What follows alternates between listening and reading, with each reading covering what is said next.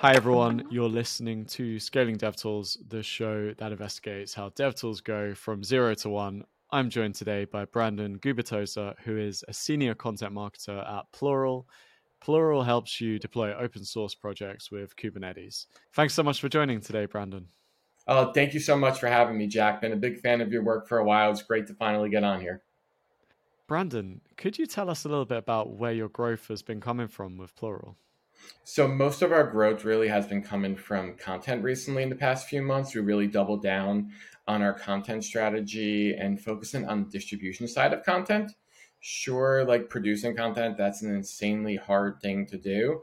We think we have a good framework for that right now, but really making sure we have our ducks in a row when it comes to distributing the content. So we have seen lots of our growth coming from different audiences in the forms of how we distribute our content. Could you actually touch a little bit on how you do distribute your content? Yeah, so distribution, we really been focusing on finding new audiences to get our work in front of. So whether it is pairing with people that are already in DevOps space, or it's pitching to like newsletters, publications that are online that have a high level, I guess the level of readers that we are looking for, and really making sure that we're getting in front of them and writing relevant content too that those audiences do care about. It's an insanely challenging thing to do at scale. So we kind of take it step by step. As a startup, you don't really have time to focus on the future. You got to focus on the now. So we're more focused on driving impact quickly and getting the word out there as fast as we can, because that's our number one advantage is speed. So getting in front of those audiences at a fast rate really does help us grow by content. One of the things I've heard you say before is that distribution is often more important than actually creating the content. Why do you think so many companies under distribute at the startup stage? Yeah, so I think it's a cause of a few things.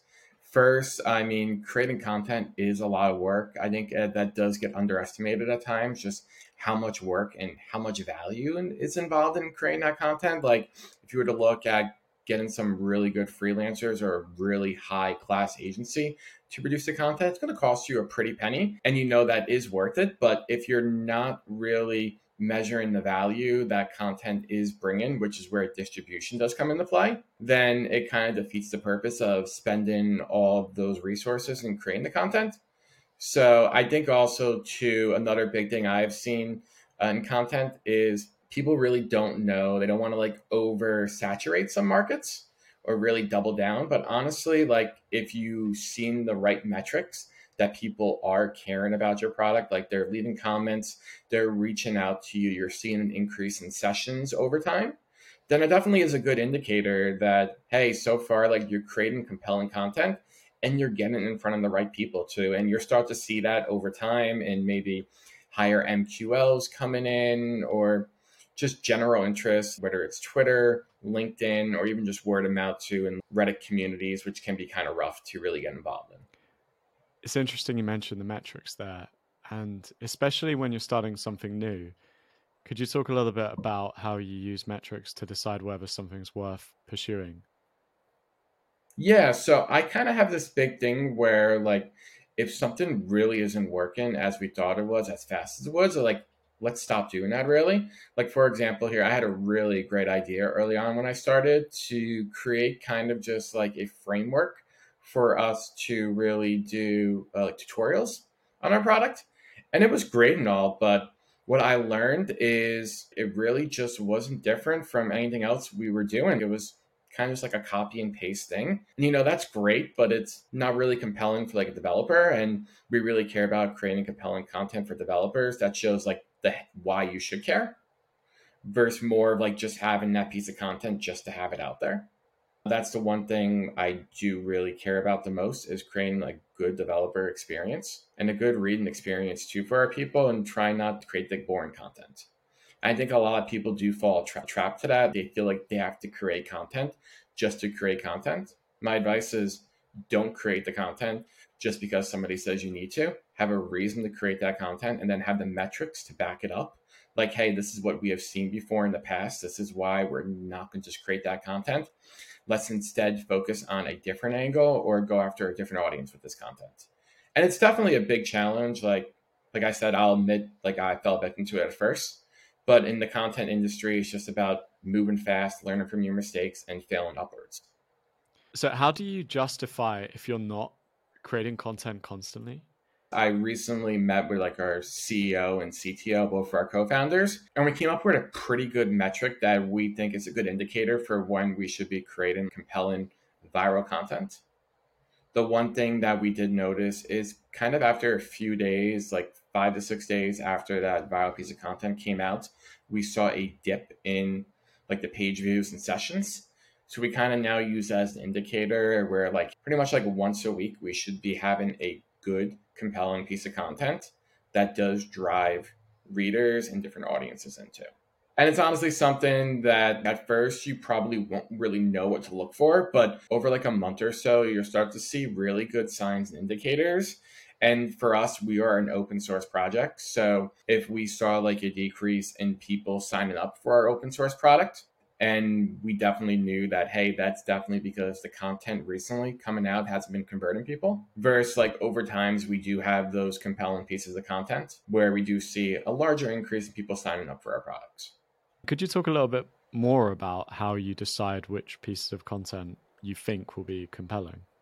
It's kind of something we're really still working on here at Plural, making sure we're creating compelling content because I'm not an engineer by no ways. Like I did go to a Flatiron boot camp for that, but that was more for software engineering and kind of covers the basics. And the DevOps world is very complex.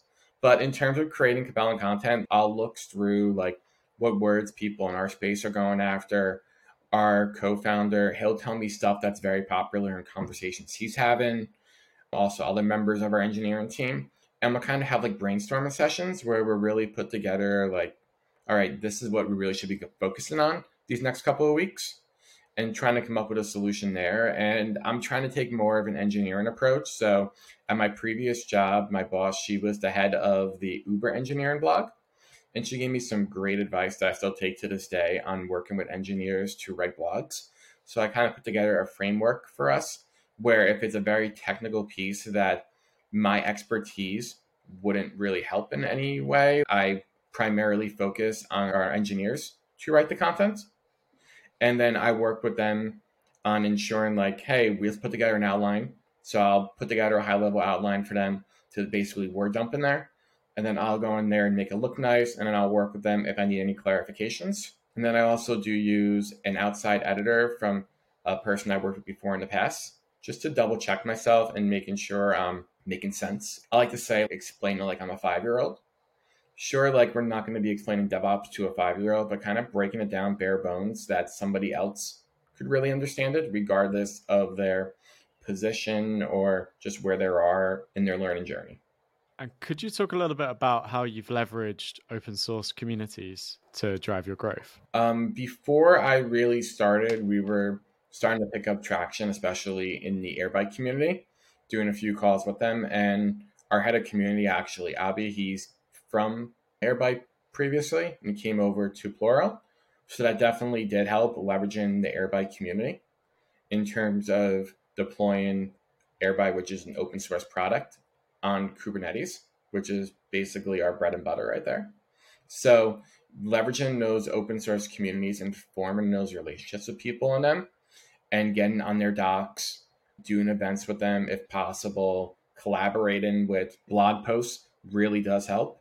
I kind of compare it to like modern day YouTubers right now. Like a good YouTuber that I really like is Mr. Beast, and you always see other YouTubers trying to lean onto him. I think the same is kind of happening right now in the open source community, where you're trying to really latch on to other open source projects, other open source creators, and get the juice that they bring and kind of collabing together. Content collabs, it's very helpful.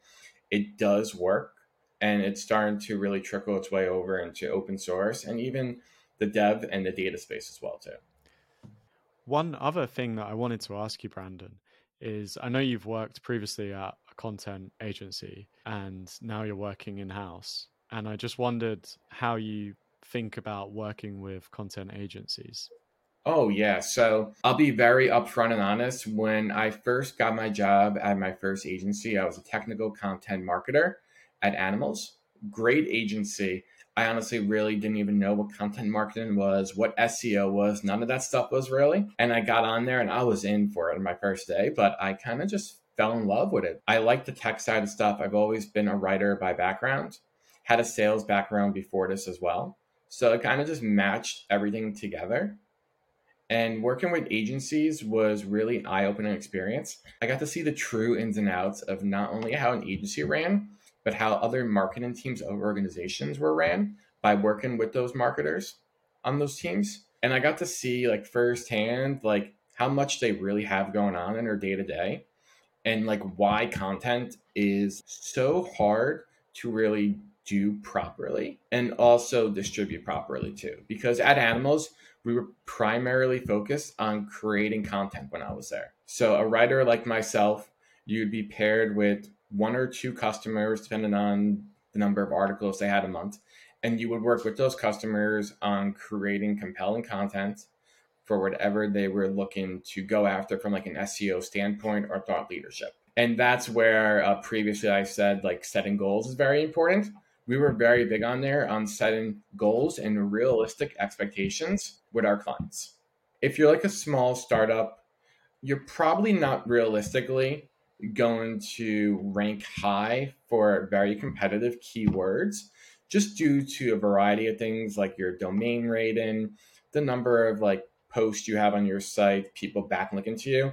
That's probably not a realistic thing. It does happen every now and then, but SEO does take a long time to do properly and to get the juice out of it as well. Like I've seen it take like 6 to 7 to even like a year to really get to those number one spots where people really do click on. So focusing on SEO content is great if you have the resources available to really do it.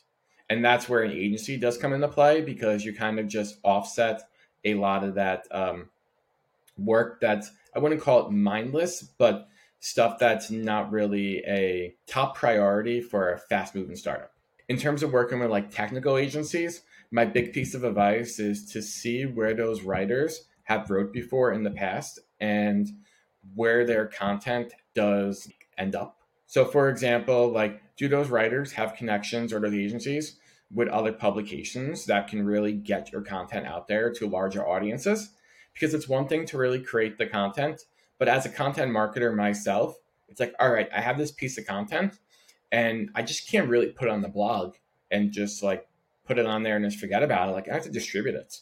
As a content marketer nowadays, I really spend probably 55 to 60% of my time distributing the content because I worked hard to make that content and I need to get the results from it. It's not just going to organically show up there for like a small startup. We really have to put in the work, pitch it to as many people as possible, and try to get it in front of as many eyes as possible. And it's just like a numbers game, really. Like the more you pitch it, the more eventually you get out there. And even if you are really bugging those people with like emails or LinkedIn messages to post your content, they eventually do end up seeing you pushing the content and they eventually will read one of them and eventually get it out there. Just the nature of things. Coming from a sales background myself, I do know how many touch points you probably do need to really make an impact somewhere or get in some, not get in someone's head, but really get on their agenda or mind. Like, hey, I should probably give Brandon a chance with how many times he's reaching out. So it's really just a numbers game in that sense. And then from there, like you just have to make sure you're tracking everything properly, using UTMs, and just properly reporting it to management. Because then when opportunities do come up to sponsor with them, you have that data in front of you already. Like, hey, we saw like X amount of traffic come from this. Like if maybe we pair up with them, we even buy email lists, stuff along those lines. It's definitely is worth the investment. That makes so much sense. Brandon, thanks so much for joining us. It's been a pleasure. Thank you so much for having me. I really appreciate it. Where can people learn more about Brandon and about Plural? Yeah, so if you want to learn more about myself, connect with me on LinkedIn, send me a message. I love talking all things content and content strategy too. If you think I am wrong with my opinions, I would love to hear it and just debate back and forth because I really do believe content distribution outweighs content creation. So connect with me on LinkedIn. It's Brandon Gubitosa. And also, I would really appreciate if you went to our website, plural.sh, checked out our blog post, check out our messaging. If you have any feedback for us, please send it over. I would love to learn more about it. I still am learning every day about marketing and trying to really make sure I'm the best marketer possible. So I would appreciate any feedback, support, or advice I could get. Thank you again for having me. Thanks so much for listening, and we'll see you again next week.